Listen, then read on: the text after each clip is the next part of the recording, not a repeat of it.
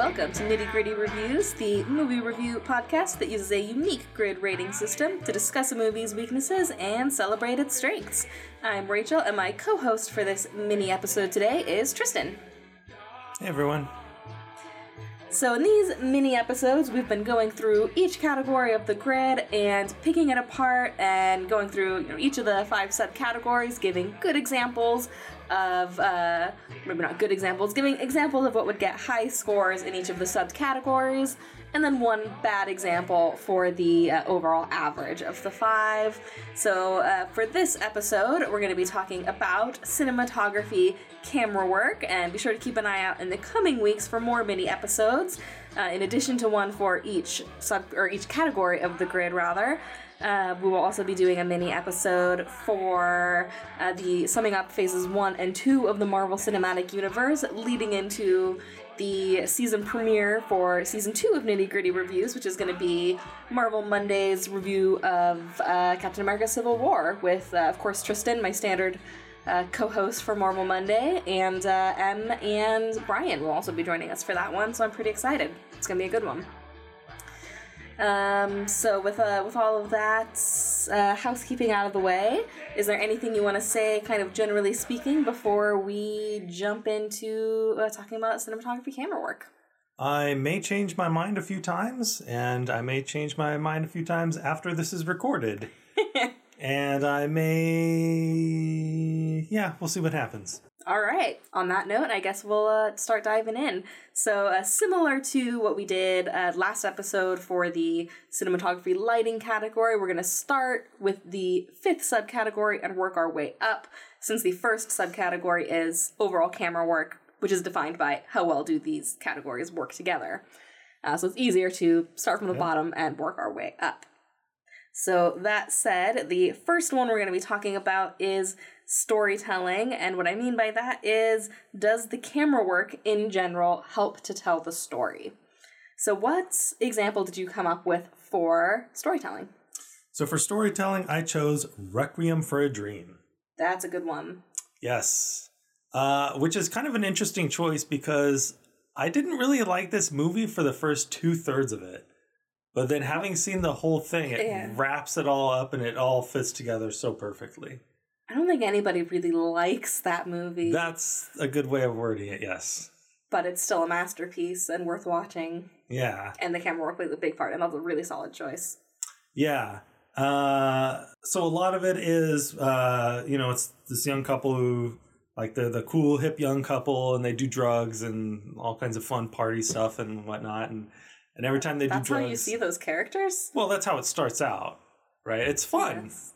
They're young, they're attractive, they're having fun, right? And you get, like, these, like, quick cuts and, like, close-ups of their eyes, their pupils dilating, and, like, just a lot of close-ups and a lot of, like, very quick, enthusiastic, high-energy cuts and camera work. And then, like, as the movie goes on... like, it gets a little bit more and more disturbing and a little bit more and more weird, and it does a really, really good job of, like, amping up the energy. And a lot of that is the camera work and how many cuts there are and whatnot, and how many close-ups there are. And then I think it's the young man, his mom, starts taking diet pills because she's going to be on this game show or whatever. And shit just goes crazy, like 2/3 of the way through the movie, and it has the last act of that movie is cuckoo bananas. Oh man, it's one of the craziest movies. I have a hard time watching this movie. I do too. I've only seen it once, and I've seen it twice, and the second time was with you. Yeah. It's weird you saw that movie before me. Yeah. But it was after Black Swan. I was like, I've got to see more of this director. And you're like, here's this one. Yeah. I'm like, oh my God, what did I just watch? I loved it, but...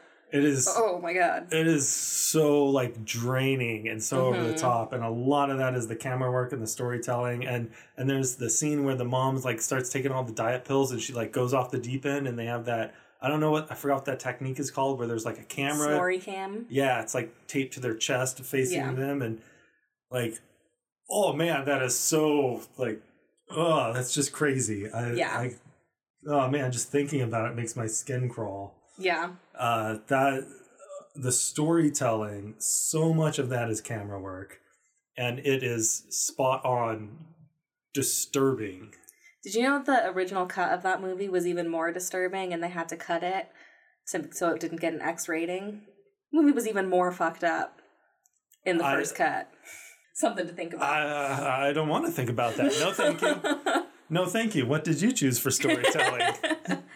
So I went with a little bit more of a conventional route. I'm debating because there's two for the same exact reason that I could give. I picked Cloverfield, the classic found footage. Okay, well, I have two choices for another one, a first place and a runner-up, so you can go ahead and mention both of them, I guess. Well, good. I'm glad you gave me permission because I was going to anyway. To say, I, Tristan, give you permission on your podcast to do whatever you want. No, I originally said Cloverfield because it's the one that I prefer, but really probably I should have gone with Blair Witch Project because it was the one that essentially created, for better or worse, mostly worse, but still, the genre of found footage, which is an entire genre. Kind of like how film noir is an entire genre based largely on the lighting. Found footage is an entire genre based completely on the camera work. Right. Okay. So regardless of your opinions on whether or not that it's a good genre or whether or not those two movies are good examples of the genre, I think that's irrelevant. Quality doesn't so much matter. You can't argue that the camera work helps tell the story. The camera is a character in any found footage movie.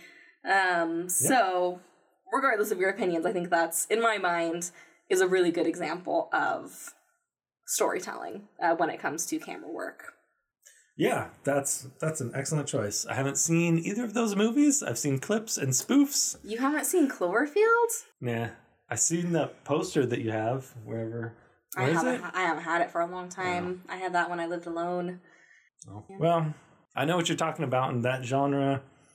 Yeah, that makes sense. Storytelling. I'm a staunch defender of Cloverfield. I think it's actually a really, really good script, and I think it's really well directed. I stand by it. Blair Witch Project, I've only seen like once, and it was when it was fairly new. And that is one that has an anniversary coming up in 2019. So my sister and I, and maybe I don't remember who all is slated for that one, but it's definitely going to get a season 2 episode. So I'm excited to go into it and see what I think of it now, knowing that I love Cloverfield so much and didn't really like Blair Witch that much. I'm curious to see how that goes. But anyway, that was a digression. So that was my example for storytelling. That's going to bring us to the next subcategory, which is going to be camera angles. And I think with this one, I myself always forget. Like, I think of camera angles as like Dutch angles, and you know, like that's the easiest example. Or like extreme low angles, extreme high angle, like bird, like aerial views, things like that. But another thing to consider is like the point of view of the camera. Like, I think that plays a big part into camera angles as well, which I'm only just in the last couple reviews that we've done. I'm like, okay, I think Her was a big one that made me be like, I need to consider this more when I'm talking about this category, because it does play, like, it's not just the angle. I mean, it's called camera angles, but it's not just the degrees, you know, is it tilted the at yaw, I think is what it's called in aeronautic terms. Yeah. I don't know. Yeah. You know, it's not just that, it's also, it's just however the camera is positioned, whatever it's pointed at and however it's pointed at it, whether it be at an angle or whether it be an extreme close-up would be part of, that's also obviously composition too, which we'll get into soon. But the point of view, yeah. So I'm holding up my printout of this review grid thing. And what did I underline right here multiple times? And POVs? Yes, because I think that's a new addition, right? A recent change? Well, I've never had definitions before. That's the biggest reason why I'm doing. Well, I did not know that was part of this subcategory, but now I do. Yeah, and it was something I had not. I mean, Her was one of the, I guess, over a decent number of reviews after, but that was one where I was like, oh, I really need to consider this. So I've been trying to, because I really just think of it as the angles, but it's a lot more than that. So that's something I'm going to be trying to focus on for myself in season 2, is paying more attention to point of view and things like that. So what I have written here for the definition of camera angles is, do the camera angles and POVs used throughout look interesting and or visually appealing? So with all of that, that was a lengthy introduction. I didn't mean for it to go on for quite so long, but what example did you give for camera angles? So I have an example, but it may count as an example I already gave, so I have a backup example that it's for the same description, for the same reason. Okay, let's hear them. My first example is The Office. Okay, but I also chose yeah. that for acting with Michael Scott. Yeah, so my backup is Arrested Development. Okay. And it's really the sort of handheld documentary style. Yeah. And I think The Office does it a little bit, maybe pushes that a little bit more, because it seems like there's a lot of scenes where you're like looking through the break room window, sort of spying on people's private conversations. And I forgot what I was watching, something on YouTube where they were reviewing the style, and they were saying that like one of the benefits is that it feels more like you're there, like you're spying on people. Yeah. You can get away with being really a little over the top with how people are acting. Oh yeah. Whereas if it's like a perfectly symmetrical, perfect mise en scène, everything is perfect and everything is symbolic, and then it's, I don't know, it just seems to the things that people say and do hit you differently. I don't know how to word it in fancy cinematography talk. Oh, I think you did a fine job. That made perfect sense, and I agree completely. My thing, I had a weirdly hard time, not necessarily a hard time coming up with examples, but a hard time coming up with examples that I have not used before. I kind of forgot. I've kind of just been like, whatever comes to mind, I'm like, okay, if that's what I think of as a good example, I'm using it now. For the most part, there are a few movies I'm still saving. But for the most part, I'm like, if it fits here, I'm going to use it here, and then I just can't use it later, and oh well. And I'm kind of, as we're hitting the halfway point, I'm kind of regretting that. Yeah.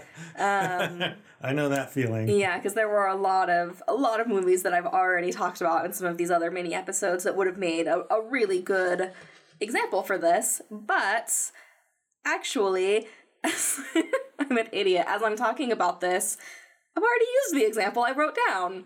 I am remembering now in plot and genre. Shoot. All right, I'm just going to say what I wrote, and I'm sure I'll think of something, hopefully, as we're talking. If I think of something better, I'll circle around.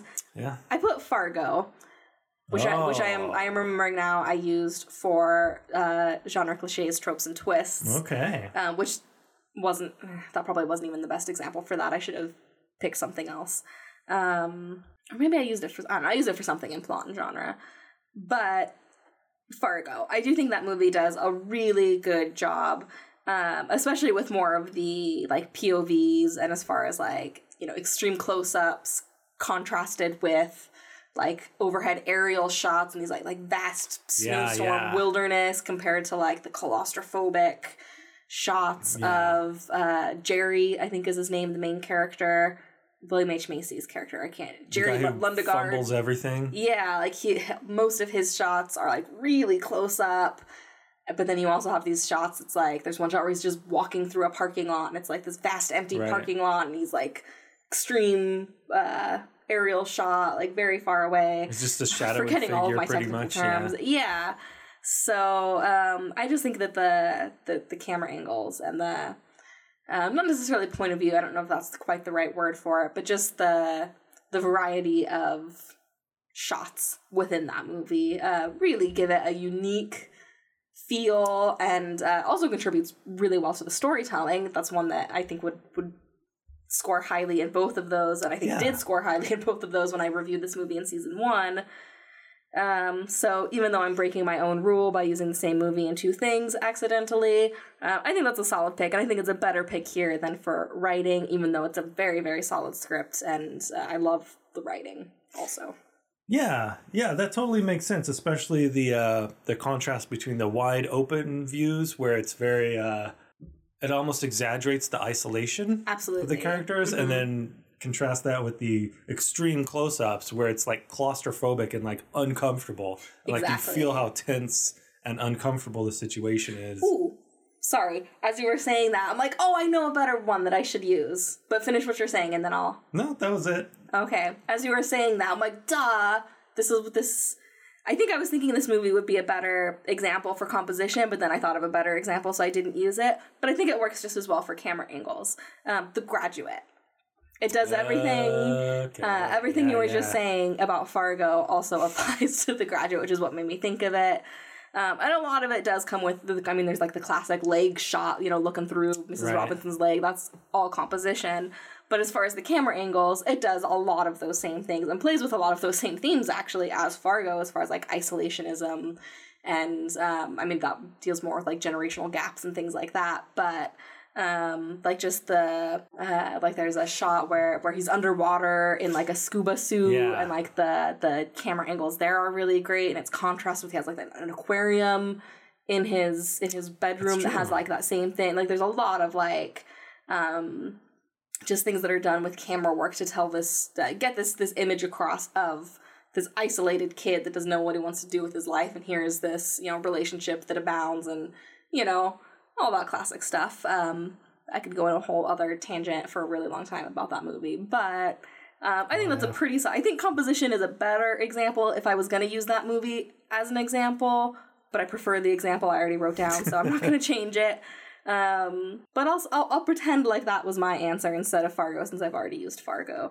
But it's really oddly for a lot of the same reasons, even though those are very, very different movies.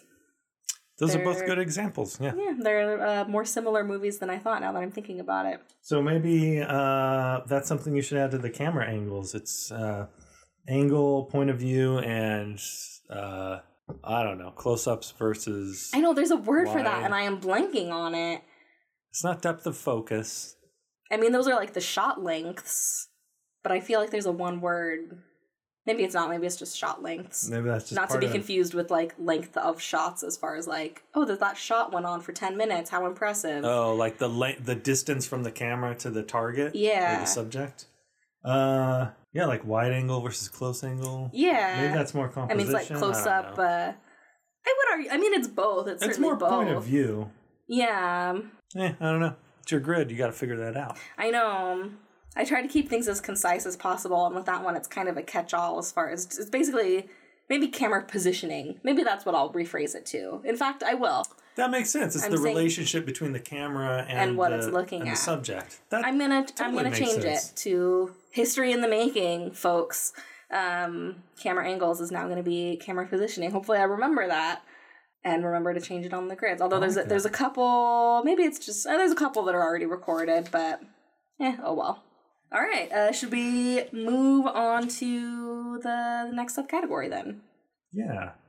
All right, so the next subcategory is camera movement, which is pretty similar to what is now being called camera positioning.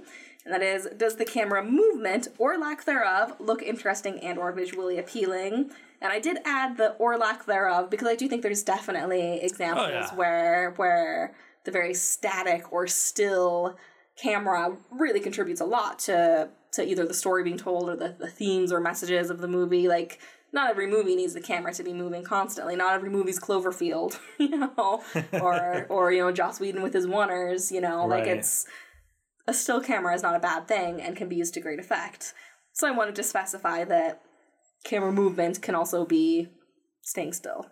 So anyway, with that said, what was your example for something that would get a good score with camera movement? So there was a handful of movies who are all from the same director, which have very interesting camera movement and very interesting lack of camera movement that is also visually appealing.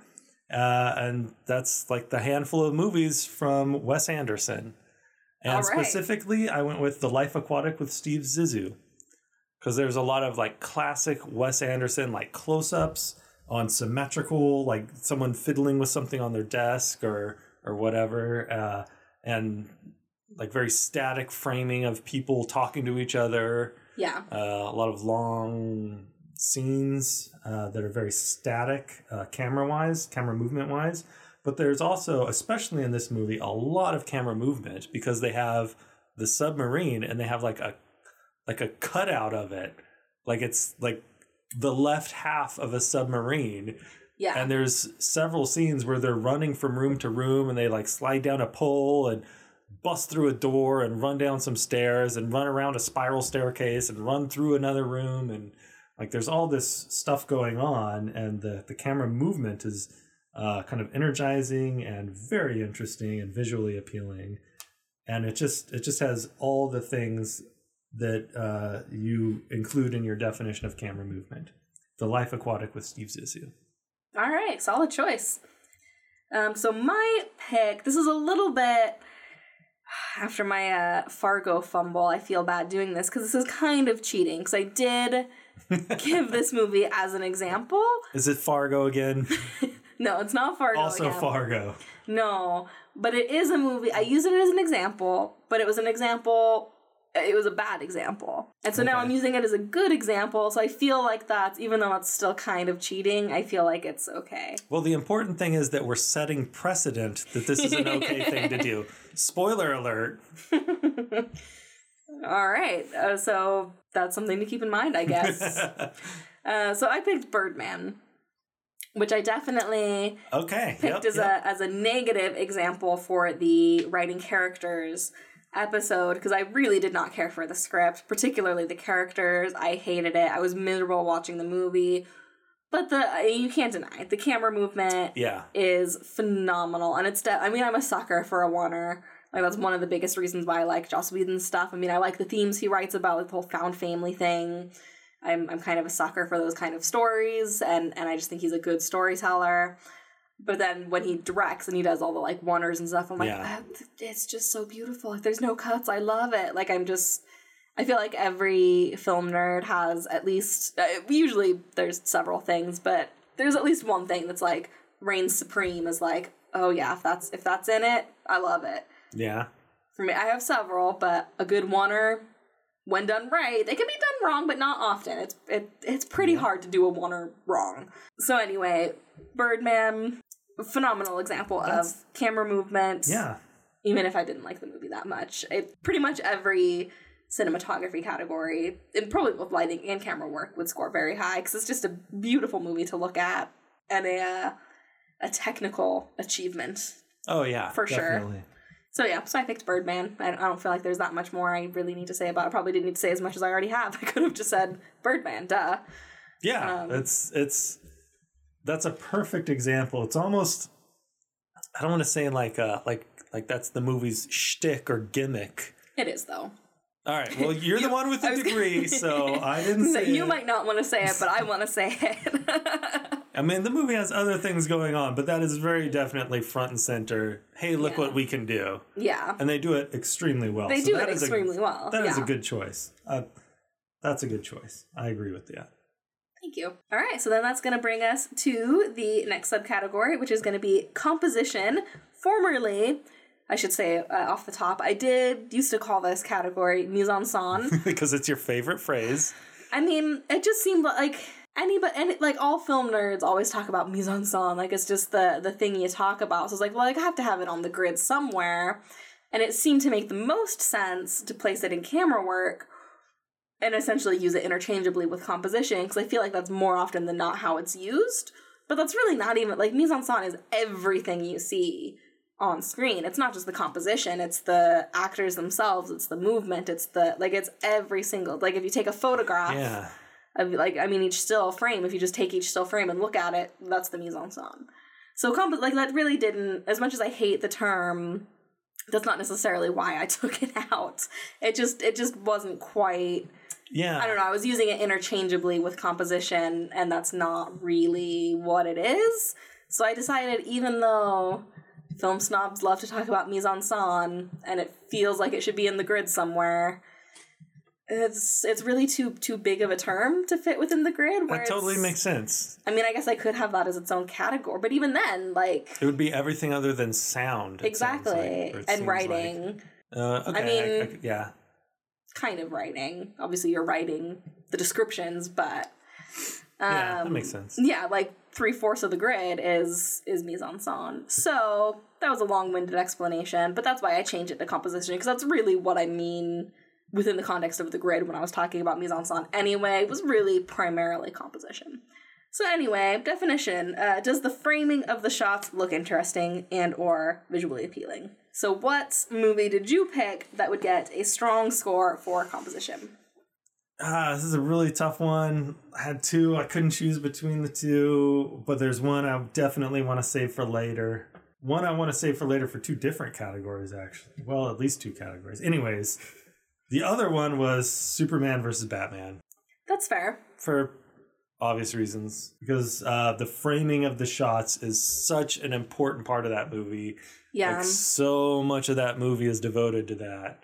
Yeah. Even for like completely random scenes, there's a scene where Superman pushes open that little gate in the courtroom between the court audience and when he approaches the bench or whatever, they like zoomed in on that and it was like perfectly framed and like that was a big deal. It's like the camera is like, oh, holy shit, look at this, he's opening that tiny door. I mean, I do think, not to get into a completely different discussion, I do think there was a purpose to that. I think it was showing, like, oh, look, even though he's Superman and easily could either, like, fly over or, like, use any number of his powers to, like, completely ignore these man-made barriers, he's going to respect them anyway. I think that was the point, but it was way overdone, I agree.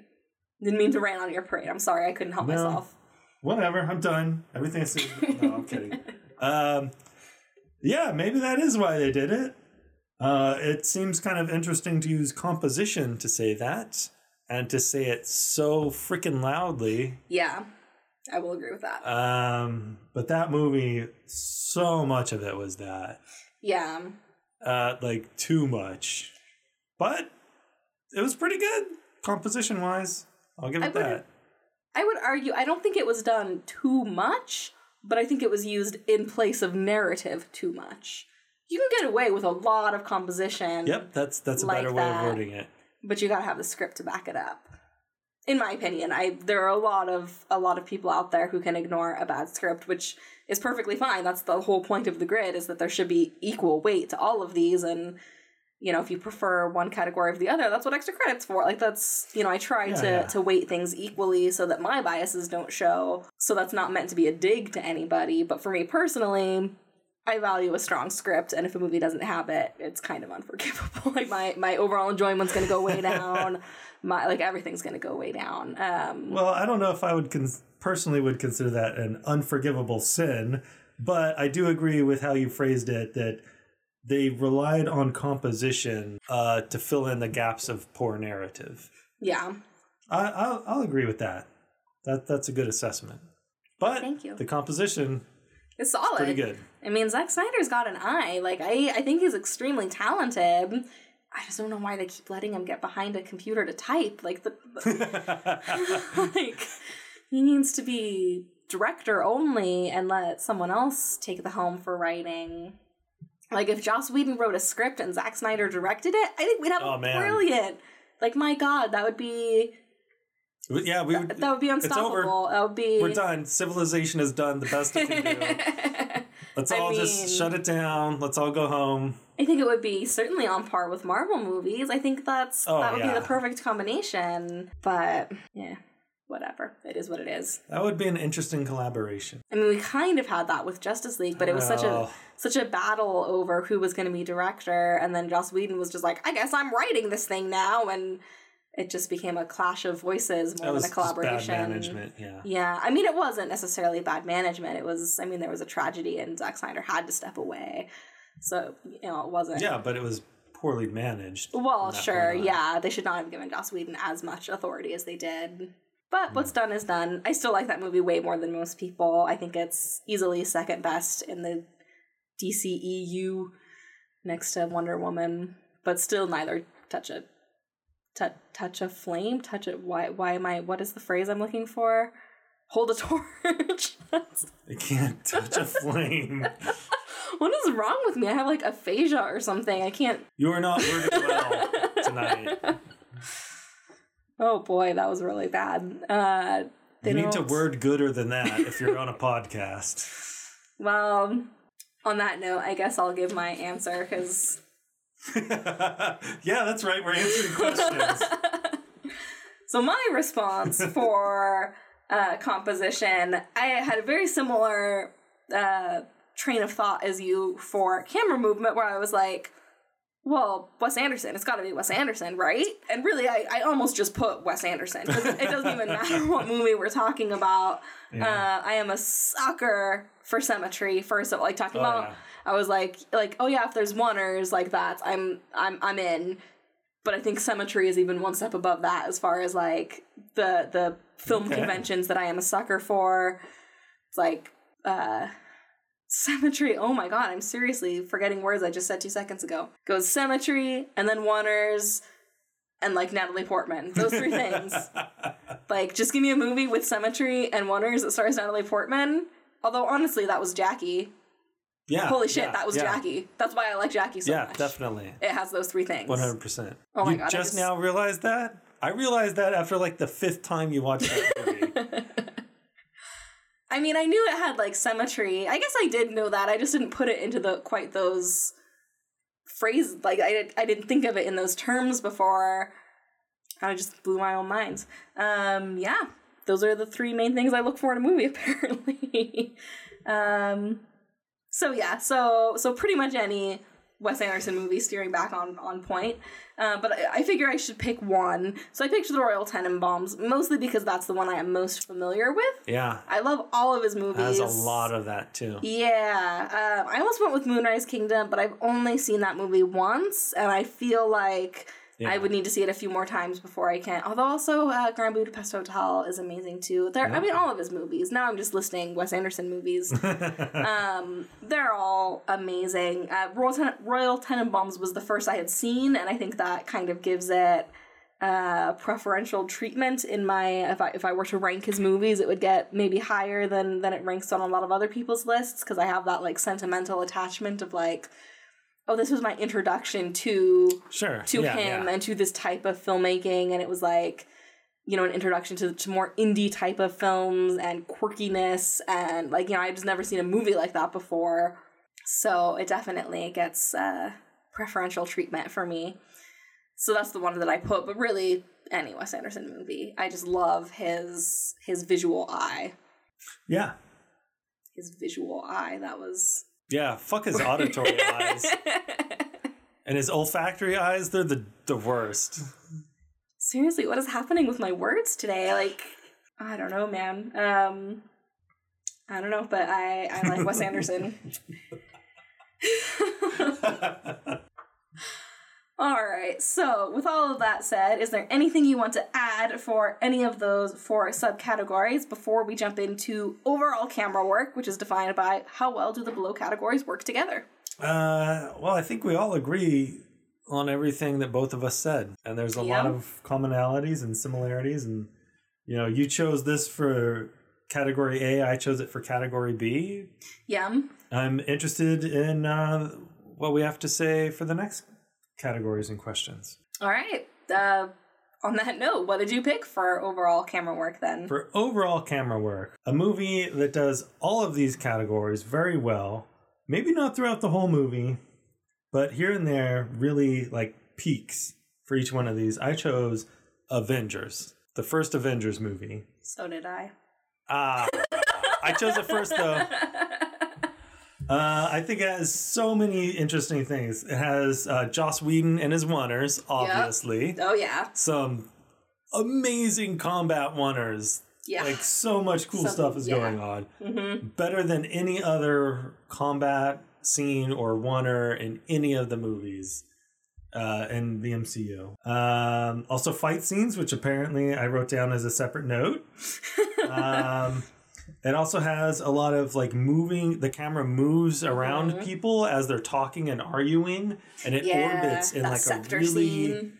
Well, I put that down as a separate note. Okay, spoiler alert, sorry. I meant orbit around them. But yeah, it's still the same scene though, with the scepter. Well, yeah, that's true. That scene is a good example of that. Oh, is there other scenes that do that? I feel like there's a few where people are arguing about something and like, now I'm the protagonist and I'm arguing my point, so the camera's going to argue around me. And then the other person's like, well, now I'm the protagonist and the camera's going to orbit around me. Because those are 2 totally different voices, as everyone can tell. And then there is that obvious scene that I really like that I think you like much, much less. I think you said it was like way over the top or whatever. The Loki's scepter, where the camera it's beyond human experience. Like it's not orbiting around people like a person would if they're like walking around in the room. It's like orbiting around like a different axis. It like pans up towards the ceiling and around the other side, and like by the end of the scene it's like upside down or some almost upside down, pretty much it's upside definitely down. Upside down, yeah. Like it's so weird and out of nowhere because I don't think there's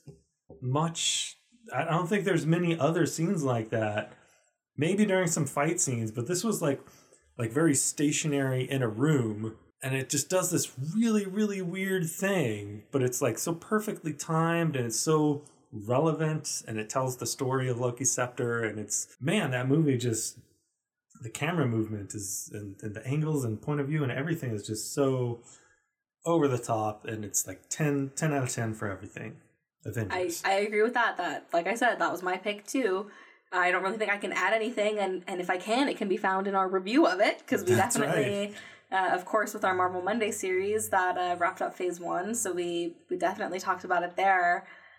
But yeah, man, I still hold that no movie since has done a better job of integrating these characters through maybe not integrating, but the like showing, oh, here's all these characters, we know them from single movies. Now they're going to be in one movie fighting together, and like the camera becomes a part of that. Of like, you know, like especially in the fight scene in the last act, where it's like there's that famous scene where the camera rotates around them, and they're like, you know, cocking their guns and right, everyone's whatever. like back to back. Yeah, like that. Like it's just they assemble. Exactly, literally, yeah, for sure. And I don't feel like any movie since has felt that epic, even though like by Infinity War, like holy crap, there's so many heroes and it is so epic and it's a great movie. I'm not downplaying it by any means, but as far as like the camera playing a part in that epicness, I don't think that has happened to the same degree since, in my opinion. I could be wrong, maybe as we go through Phase 3, because it's been a lot of those movies I've only seen once. I've seen every Marvel movie, but many of them only once. Yeah, I kind of agree. I think this one really said like, here's the potential. Mm-hmm. Here's how awesome it can be. A lot of that's the camera work. Absolutely. And I don't think it was. Now I just want to watch Avengers. Yeah, I don't think it's been that good since. There's some close ones, close scenes here and there. Yeah, I think a lot of it was some of the later ones. At least when we're talking specifically like Civil War or Ultron, right. You know, the more ensemble ones with a lot of characters, is that there's so many characters now. There were only 6 in Avengers. Only 6. I mean, relatively speaking. I know. After 20 movies, there's only 6. Yeah. There were only 6, and 2 of them were more secondary. I mean, you had Hawkeye and Black Widow that certainly. But, well, Black Widow, I heard, had the most airtime in that movie, so maybe that's a bad example. But 2 people that didn't have a solo movie before that, I guess, so they seemed secondary. So, you know, it wasn't Infinity War, it wasn't Ultron, it wasn't Civil War. And I think because it was a little smaller scale, you can get a little more creative with the camera work, whereas the bigger the cast, the more it's like, okay, we got to make sure we show everybody. So it's probably going to be a lot of over-the-shoulder, shot, reverse shot, just to get everybody in the same scene. Okay, yeah. Is my theory. Again, rewatching a lot of those movies, maybe I'll have a different take. But yeah, I don't know. But now I'm just filling time because I feel like I didn't say anything about my pick since we picked the same thing. But you said everything I was going to say. It's solid. It's a good movie. And particularly with the camera work. Easily the best in the MCU so far, I think. What movie would get a bad score for you? I had a really hard time coming up with something for this one. How about you? I knew instantly what I wanted to say. And I'm glad you established precedent that if we say something positive about a movie or a TV show, then it's okay to say something negative about a movie or a TV show. Although I think you said the negative thing first. And I was going to say, technically I set the precedent for the opposite, but I'll allow it. You set precedent for, it can be both. Yeah. A negative and a positive. I think I know what you're going to say. Yeah, I chose the most negative episode of one of my favorite shows, The X-Files. It was season 10 or 11. I think it was season 11. I think it was premiere. My Struggle Part 3. Yeah. Oh man, that cinematography was so terrible. It was painful. That was painful. It was not accidentally bad. It was just like we talked about the lighting, and it was Chris Carter being awful. Like, what happened to him? Fucking over the top. It was terrible. Like, there were scenes where someone was just like telling a simple, straightforward story, and the camera would like slowly zoom in and then jump zoom in, and then like quickly zoom out and then jump zoom in, and then and it was like the camera did not sit still for more than 3 seconds throughout that entire episode. Literally. Yeah. And not in a good way. Like, that can be done well. It was not in this instance. No, it was completely unnecessary. It was completely distracting. I was dreading watching the rest of season 11 after that. Because I was like, if they're all that bad. Because season 10 wasn't great, but it was watchable. And that episode was not watchable. No. I have never been so miserable watching an episode of X-Files. Or watching an episode of anything, probably. No, I absolutely agree with that. That was one of the worst episodes of anything I've ever seen in my entire life. And at least 90% of it was cinematography, camera work. And it just pissed me off. Mm-hmm. I think the only time there was like a steady cam was like in a driveway or along the side of the road when a car was driving into the camera and had to stop. When Mulder all of a sudden thought he was in the Fast and the Furious and we got so many car commercial shots. Yeah, the stupid fucking horsey cars. Mustangs, for anybody listening that can't piece it together. I don't even want to know what it is. All I know is I hate those stupid fucking horsey cars. I don't think that's what they were going for with that episode, but I fucking hate those stupid little horsey cars. And that is the worst episode of The X-Files. Worse than the cat episode. The cat episode? Yeah, it's like an ancient Mesoamerican cats, and they attack Scully. And I think I know the one you're talking about. It's pretty bad, but there's none of those stupid fucking horsey cars. And the camera work is probably at least decent. Well, it ain't that bad. But it just, like, X-Files is not, like, quick cuts and fast this and fast that. And no. It was terrible for the story it was telling. It was terrible as an X-Files episode because it was not X-Files. No. It was just terrible cinematography, camera work in every way possible. Yeah. It ruined the story. It was terrible angles and point of view. The movement was horrible. The composition was lackluster at best. It just, on the grid, it would be, at best, ones for every subcategory. At best. Possibly zeros. It would be unsatisfactory for sure. I mean, I take that back. It would not be a zero because at least the camera focused on the people in the scene. Like if it was an out of focus shot of like the ceiling or something, like the cameraman passed out and they just kept recording, that would have been. Well, I can't even say that would have been worse because it would have at least been a steady thing. I take it back. Maybe it is zeros. I don't know. Whatever. Oh, so, anyway, my pick. I had a hard time with this one because this is a movie that got a lot of hate, and I actually didn't mind the movie. I thought it was mostly a pretty good movie. I say that having never read the book. I feel like I need to like classify this so much because it really got a lot of hate, and that's A Wrinkle in Time. I know you didn't see this one. Okay. I saw it, and I reviewed it for In Session Film. If anybody wants to hunt that down, like it's hard. It's not difficult to find.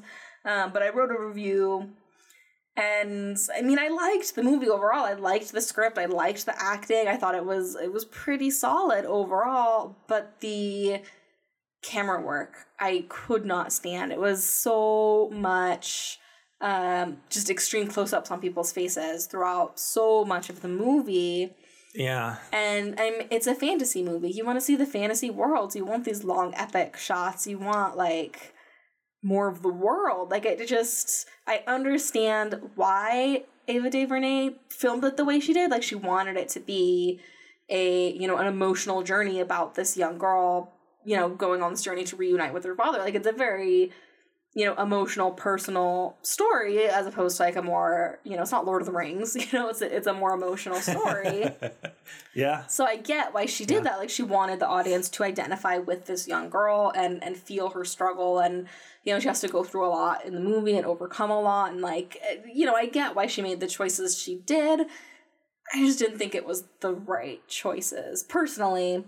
And I think maybe it would have had a better reception if she had focused a little bit more on the fantasy world and trusted the script and trusted the actors to get that emotional journey across, instead of just suffocating the audience in close-ups to be like, look at this emotion, look at what they're feeling. And it's like, you don't need an extreme close-up of someone's face to understand what they're going through. You can...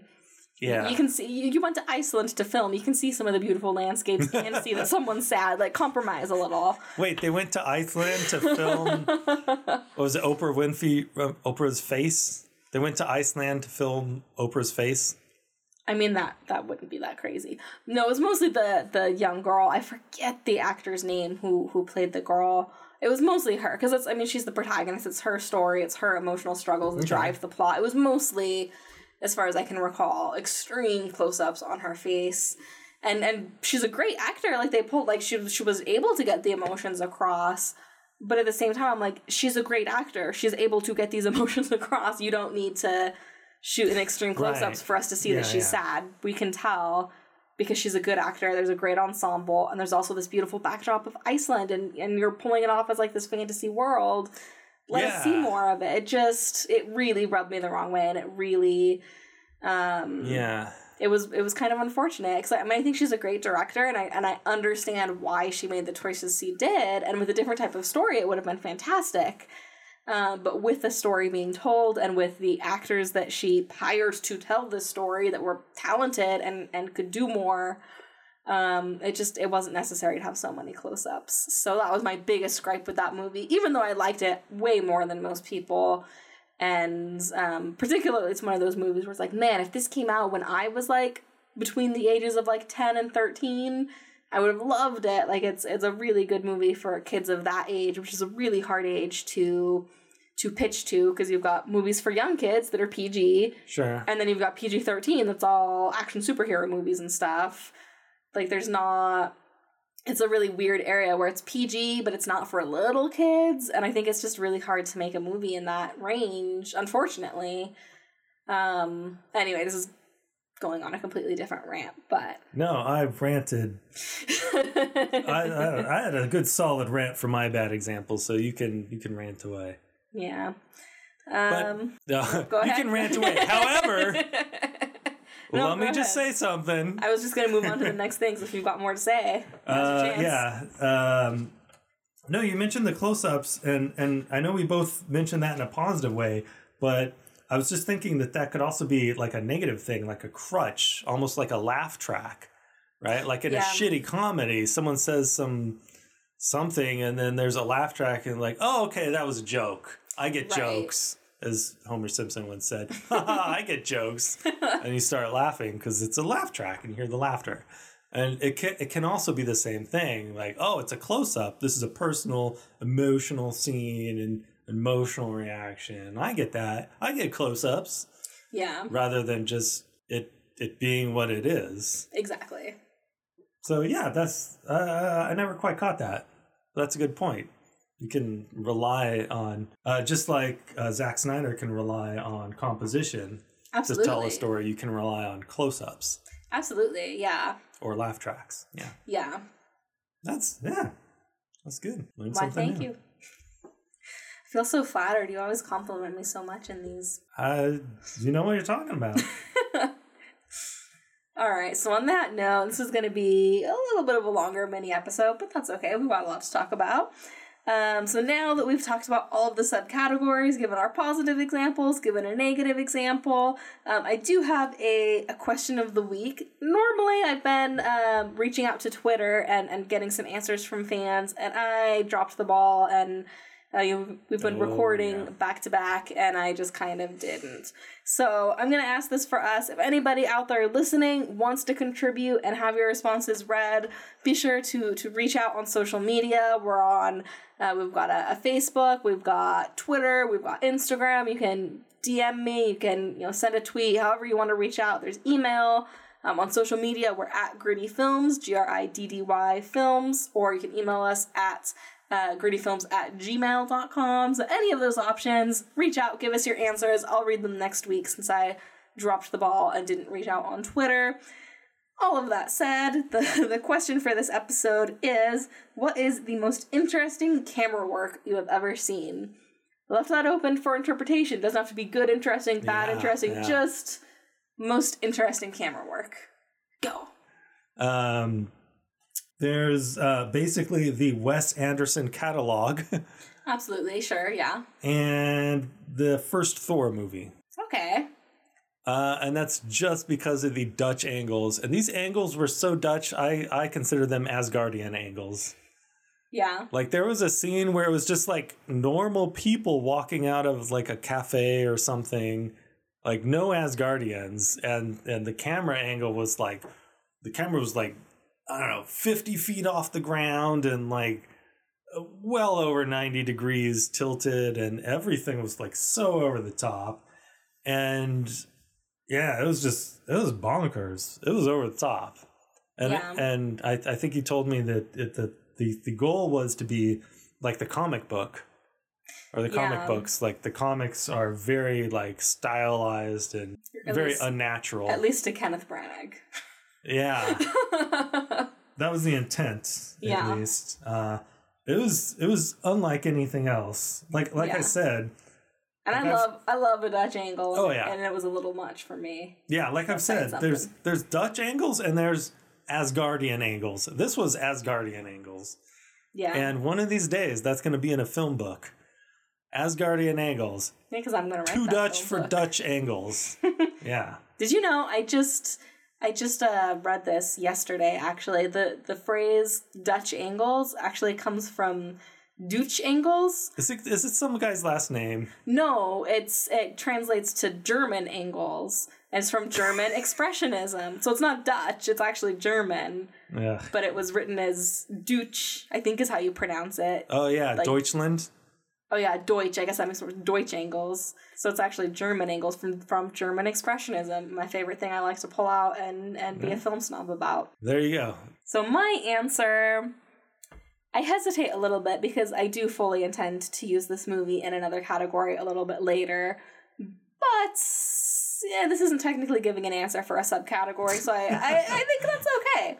Man, we're setting so much precedent with this episode. I know. But I do think this is truly some of the most interesting camera work I've ever seen in a movie, and that's Eternal Sunshine of the Spotless Mind. Oh, yeah. I'm so much of that movie. Like, there's so many practical effects and just different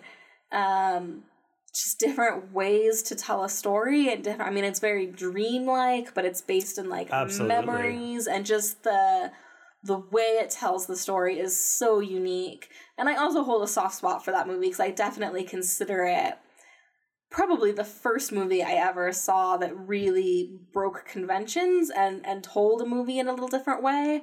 Like, it definitely, you know, it's not reverse shot. It's not a typical movie. Like, it's very surreal, but very emotional, and uses the camera to get that across. And it was definitely very formative in my younger years as far as movies that changed the way I see other movies. You know, it really... I don't want to get too much more because, like I said, I am saving this for another category, so it's going to come up again, and it is a movie that's going to be reviewed in season 2, so I don't want to get into too much more detail. No, I like that. It's like my honorable mention from the previous episode. I like that. It's good. You can mention something without forbidding yourself from mentioning it later on. Especially when I say ahead of time, I'm definitely using this again for something else. Precedent was set when I did that, so... I suppose. All right. So then I guess that about wraps everything up. I say like this was a short episode. Was there anything you want to add about cinematography, camera work, or anything else we've talked about this episode. I do like that we not really redefined, but more fleshed out the definition of camera angles to be more about positioning and maybe the relationship between the camera and the subject. That's cool. And setting precedent. That's the phrase of the day. So much precedent. All right, on that note, I guess I will start playing us out. The song for this week is Tom Waits' I Don't Want to Grow Up. The reason being, well, first of all, who wants to grow up? I don't. So, there's that. And also I got a record player recently, and one of the first records I bought was a Tom Waits album that had the song on it. And I'm like, This is weird, but I like it. So that's the song in lieu of a movie-related song to play. On that note, thanks so much for listening to this mini nitty-gritty review episode. Be sure to subscribe on iTunes or wherever you listen to podcasts so you never miss an episode. We'll be posting more mini episodes in the weeks to follow, talking about each of the categories of the grid, as well as, of course, the Marvel Monday summary before we get into Phase 3. So be sure to subscribe so you don't miss those. And then the return of full-length movie review episodes starting on January 9th. We'll be doing a Marvel Monday on the first Monday of every month, and then Flashback Fridays every other Friday. If you liked what you heard this episode, be sure to contribute to the conversation. Like I said before, Gritty Films can be found on Twitter, Facebook, and Instagram with the handle @GrittyFilms. You can also email us at grittyfilms@gmail.com. And don't forget, that's Gritty spelled GRIDDY. And we'd love to hear what movies would get perfect 10s for you. Thanks again for listening, and we'll see you next time.